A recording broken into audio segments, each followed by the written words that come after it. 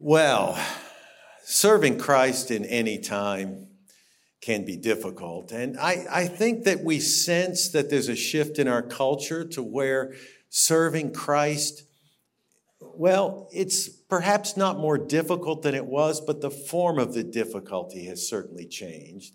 There's more opposition. There's more hostility in some circles. I think we can overestimate that. In our social media driven age, the loudest voices are those who are on the fringes. And so sometimes we can overestimate the hostility that some people feel toward the Christian faith. I'm certain of that, in fact. And yet there is this growing mood that we're all aware of. We can't miss it. And so following Christ requires that we follow him against contrary winds, against the tide. In every age, in every culture, we have to stand for Jesus, even when it's not popular and even when it's not easy and even when it might cost us. And so we've been looking over the last several weeks at some churches in Asia Minor at the end of the first century who faced opposition. In fact, more overt and severe opposition than we have faced by far. Persecution that threatened their livelihoods and in some cases actually threatened their lives.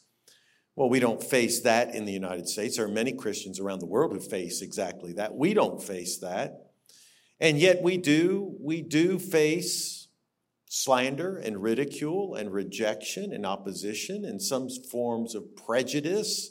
There can be ways in which the world expresses its hostility. And in those settings, in that culture, we're not called to cave, we're called to stand for Christ. And so that's what we've been talking about over the last number of weeks. How we do that as Christians in our world, in our setting. Using these letters, 7 letters to churches in Asia Minor as letters addressed to us in the United States. Today I want to look in Revelation chapter 3. There we read of the church in Philadelphia. It's a remarkable church, a church that had faced opposition and yet had been faithful to Christ through it all. And in this letter, Jesus never rebukes them. If you notice in these letters, the typical message is, you're doing fine here, but man, you've messed up over here. And the Lord corrects them for it. Here you don't see that. Philadelphia has been faithful to Christ. I want us to read, starting in Revelation 3, verse 7. To the angel of the church in Philadelphia write, these are the words of him who is holy and true, who holds the key of David. What he opens, no one can shut, and what he shuts, no one can open. That door that is open doesn't refer to the door of mission, but to the door of the kingdom of God. Jesus holds the key of David. He is Messiah, and he has opened the kingdom to those who put their trust in him. And no one can stop an individual from entering the kingdom of God. That's the point here. Verse 8, I know your deeds. See, I have placed before you an open door that no one can shut. I know that you have little strength, yet you have kept my word and have not denied my name. And then in verse 9, he uses words that pull us up short. You remember I spoke to this issue some time ago. We have to be sure we don't read these words anachronistically.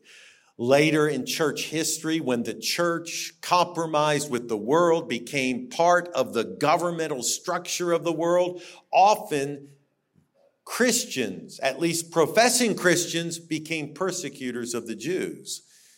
And with that history, this next verse it can be chilling, but you have to remember, we all have to remember, that at this time, the Christians were the ones who were the small persecuted minority.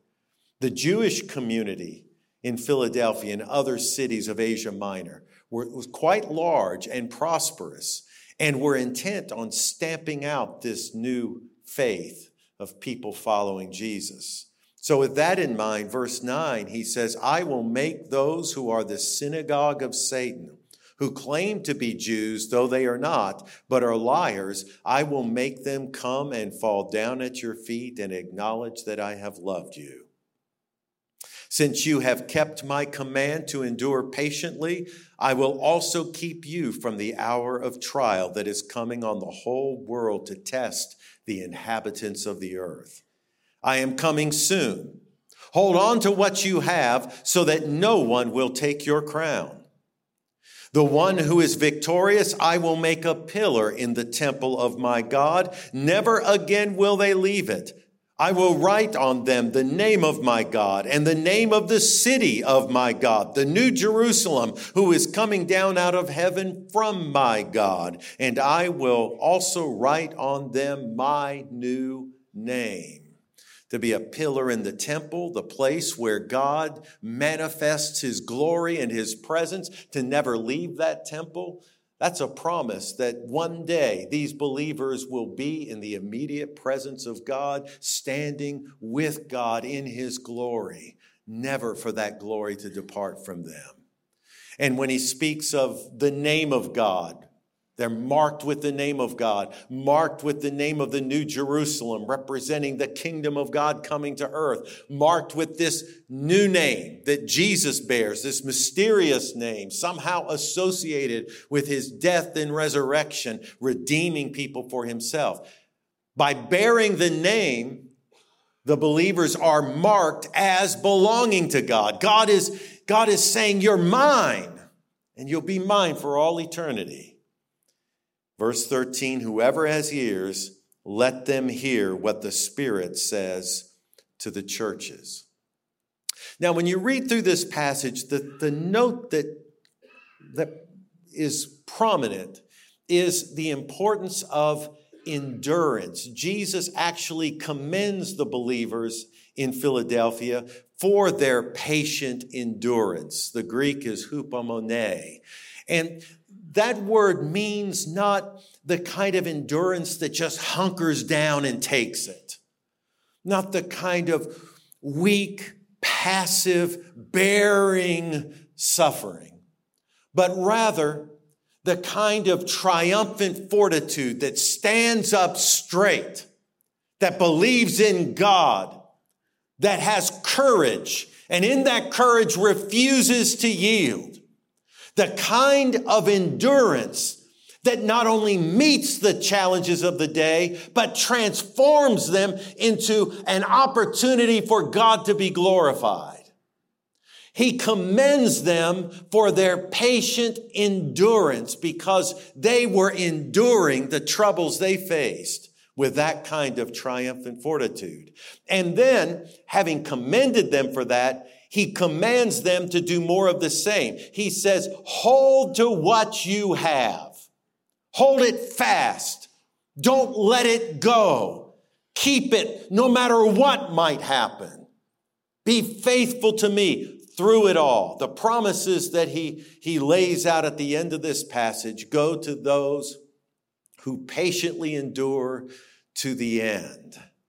Now, this is a New Testament theme.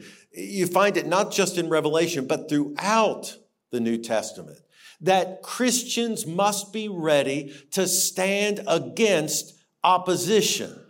That opposition comes in many different forms, but that's the normal Christian experience. You're going to hit some headwinds. I remember years ago, quite a few years now, when I ran in the Cowtown Marathon. I didn't run the marathon part, I ran the 10K. But nevertheless, for me, that was enough of a challenge. And one morning, one year, there was quite a bit of wind, but I didn't feel it. The city buildings were blocking it for the most part, and so the race begins and run into Fort Worth and around through the city and then come out. And well, I had been running for a few miles by that time. And then at one point, I took a turn. And instead of blocking the wind, suddenly it hit me in the face. It came down the street, and it was like a blast right in my face, and it didn't feel good. And the thing that was interesting is it seemed like such a surprise. I can't believe this is happening.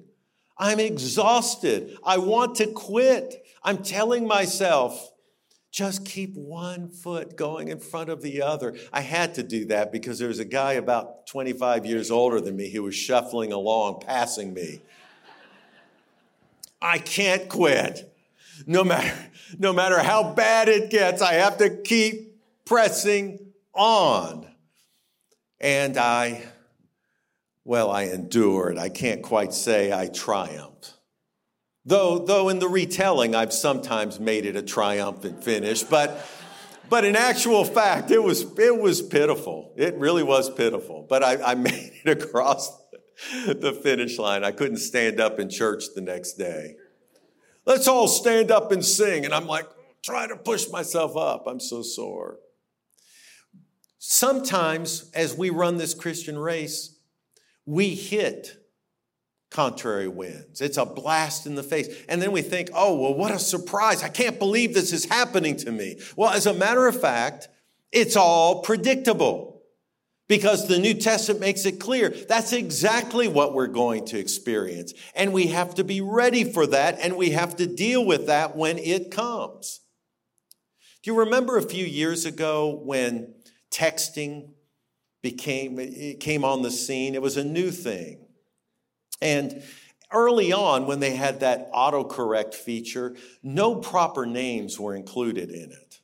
So like if you wanted to text Ben, capital B-E-N, you started typing and you kept getting B-E-E-N.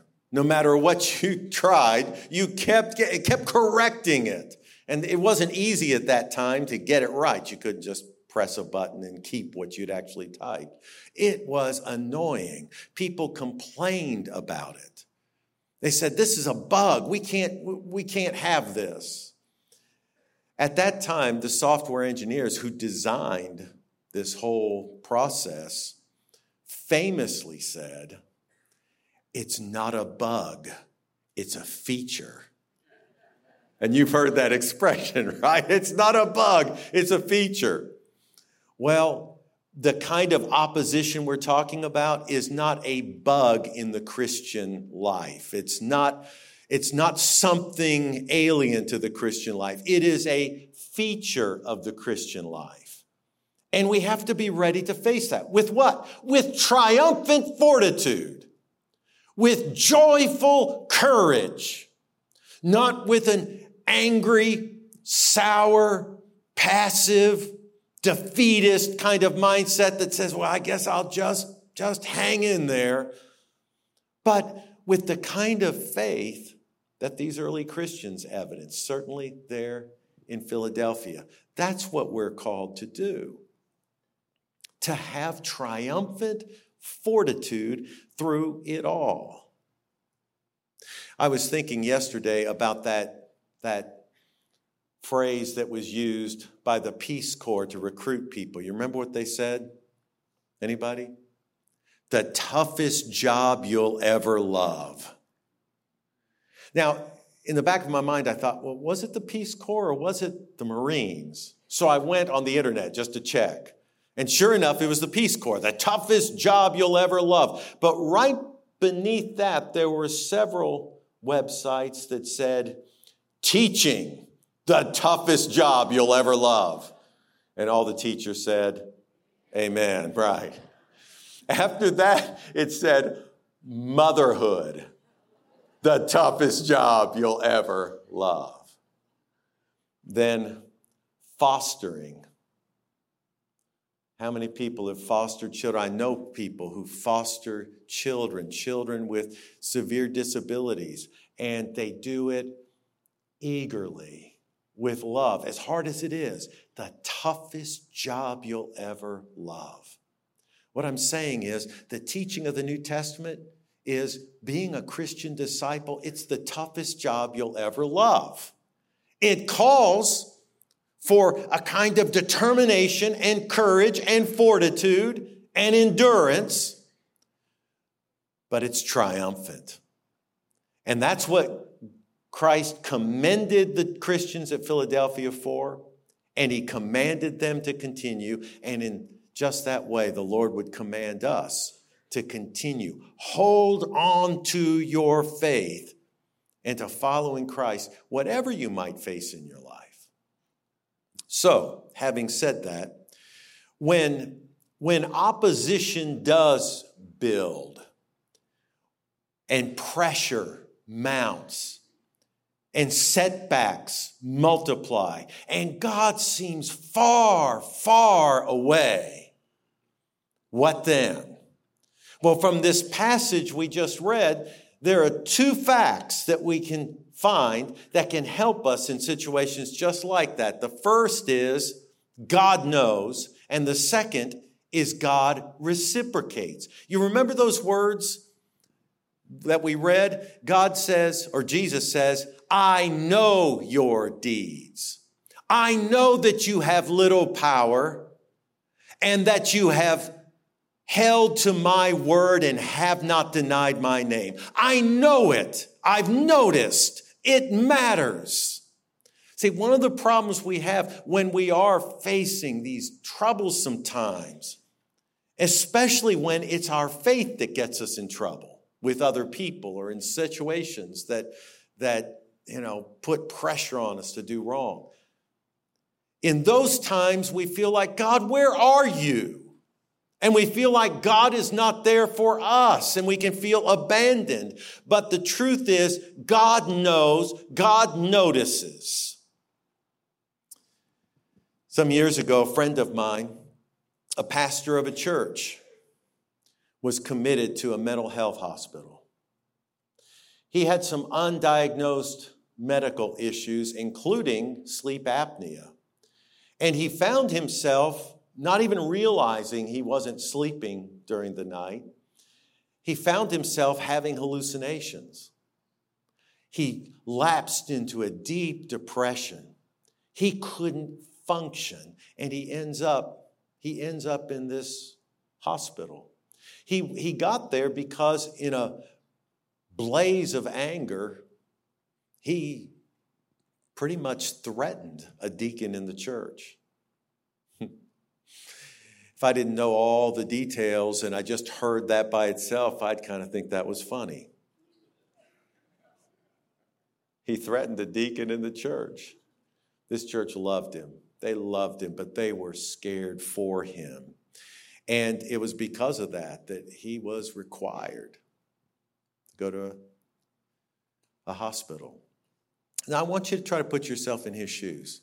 I mean, here's a pastor. He's been standing up for years talking to people about how to follow Christ and trying to show them how God can help them with their problems.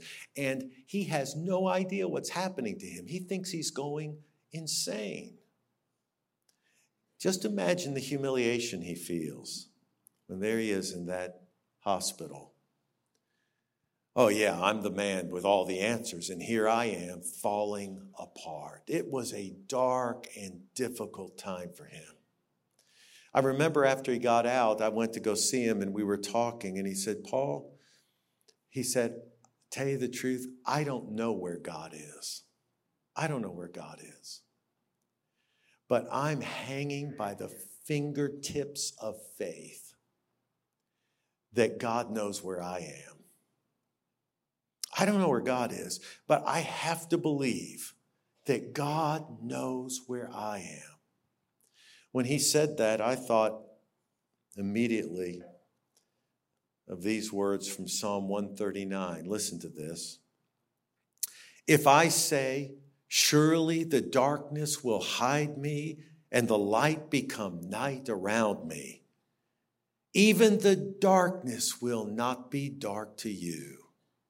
The night will shine like the day, for darkness is as light to you. I love that.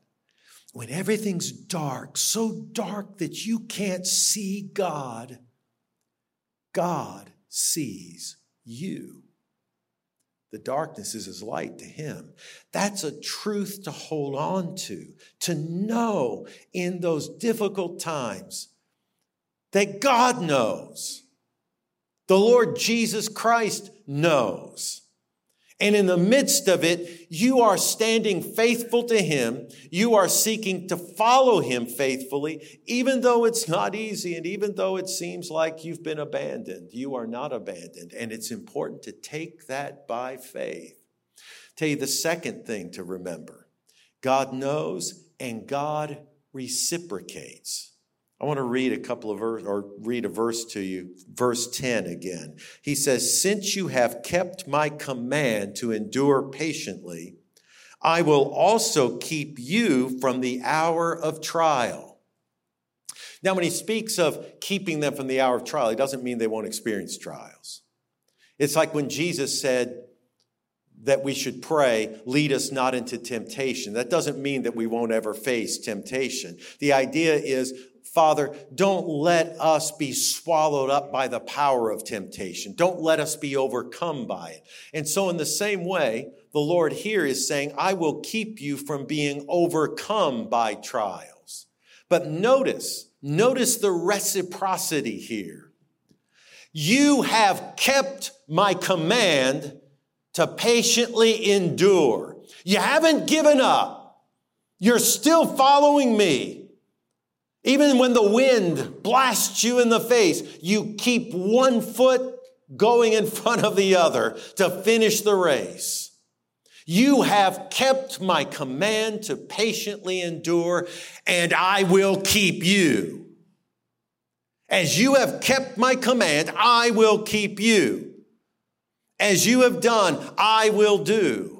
There's a reciprocity. Now, that may strike you as strange. You're thinking, well, wait a minute. I thought it was all of grace, that God works out of grace. Yes, let's call it a gracious reciprocity. Because God upholds us and enables us to endure in the face of all the struggles and trials and opposition and whatever we might face. He enables us to do that. And then when we do it, he blesses us far beyond what our obedience deserves. And so God does graciously work in our lives. But what we do matters. That's the point. What we do matters. If we will hold to God's commands, he will hold to us. And it's important that we do that. It's important that we do that. In verse 11, hold on to what you have so that no one will take your crown. Isn't that interesting? Hold on to what you have so that no one will take your crown, the crown of life, your inheritance. Now, I believe that when someone receives Jesus Christ, they are saved once and for all. Don't get me wrong in what I'm about to say. I believe that. But I also believe that if someone's a follower of Jesus Christ, by the grace of God, they will continue to follow. And when someone hits a hard patch and they turn away, instead of enduring, they turn away, I don't judge because I can't see their heart. I know that either they're a Christian that they've been knocked off balance and they've stepped aside, that God will bring them back, but they're in a really bad place, or they were never a true believer in the first place. I can't judge. I don't even want to judge, but it's one or the other because Christians will persist and they will endure. And so Jesus says, hold on to what you have so that you don't lose the crown. It's important for us to endure. And this idea of reciprocity is very important because God counts what we do as important. It does matter. It's kind of like, you know what? There's some things that don't happen if we don't pray. And there's some blessings we don't receive if we don't persist in patience. The Bible couldn't be clearer about that. I want to read to you one more passage, and this one's a very nuanced statement dealing with the point I just got through making. It's from 2 Timothy. Listen to these two verses from chapter 2. 3 verses actually. Here is a trustworthy saying. If we died with him, we will also live with him. If we endure, we will reign with him. If we disown him, he will also disown us. Do you see the reciprocity there? And then here's grace. If we are faithless, he remains faithful, for he cannot disown himself. Now this is a subtle text in some ways. What I take Paul to be saying is this, that it really does matter what we choose. To disown the Lord means that we are stepping off onto our own. If we disown him, he disowns us. That's what it says. If we endure, then he stands by us and we will reign with him. But at the same time, through it all, even when we're faithless, he's still faithful. He's still gracious. He's still kind. He's still working in our life. He doesn't give up on us. Why not? Because he can't deny himself. What's that mean? It means that that's what he is. That's who he is. He is a gracious, loving, and good God. And so he works out of that graciousness and love and goodness. I'm not sure if I'm putting this together in a clear way. Let me try one more time. What we have is a God who is gracious and good and merciful, reaching out to us. And that's our hope because we all need mercy and grace. We all need it. But at the same time, what we choose matters. The Lord knows. And the Lord cares about our choices, and our choices matter. Folks, it's important that as believers, we stand. It's important that we endure with triumphant fortitude, that we remain faithful to Christ. And as we continue to be faithful to Christ, then we will find that he will not let us down. He will not fail us. So you could say we have sort of a paradox here. It's a paradox you find in that term, gracious reciprocity. God is gracious, but our choices really do matter. And with that, I want to close. I want to close with an appeal. To some of you, it might be an appeal to return to Christ. Maybe there's been a hardness that's settled into your heart because you feel like God has allowed you to go through things you shouldn't have to go through. Or maybe your Christian faith has brought hardship to you. That happens all the time. Rejection and slander. Maybe that's the case, and you've felt a hardness toward God, and maybe your faith has weakened and you haven't been following him as devotedly as you once did. Well, now's the time to know your patient endurance, your fortitude, it matters. It matters. God notices. And God will stand by you as you stand by him. He will not fail you as you cling to him. He will do more than anything that more than what we deserve. He will pour out his blessings on us. He is a gracious and good God. But folks, our choices do matter. They do matter. Come back to Christ. Give him your all. And may all of us realize that when we face difficulties and trials of various kinds, God's not on trial. We are.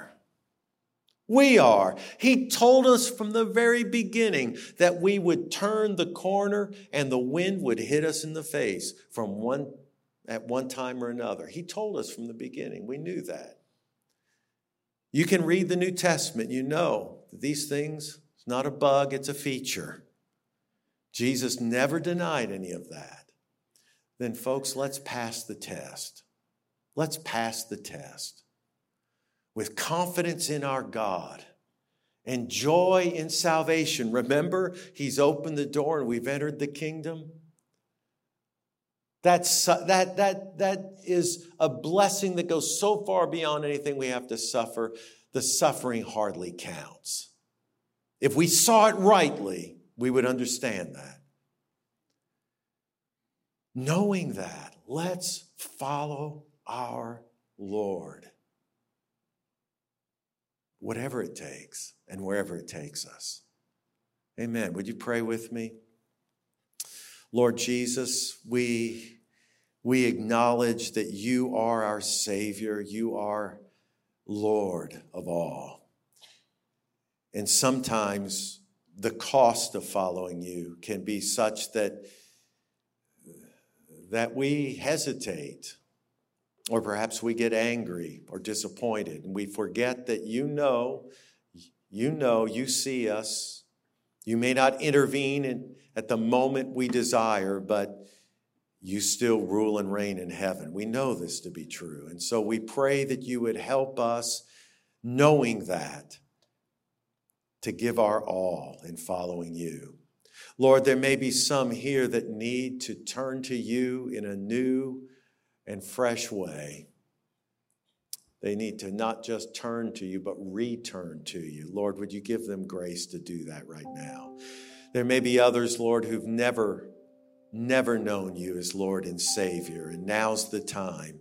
Give them grace to surrender their heart and life to you, to receive forgiveness. Move on them. Lord, may all of us, putting aside anger, resentment, disappointment, frustration over what we face, may we instead focus on how you have blessed us with salvation. And that we are yours and we can follow you with joy through the midst of everything. We pray this, trusting you by the power of your Holy Spirit to bring it to pass, even now. In Jesus' name, amen.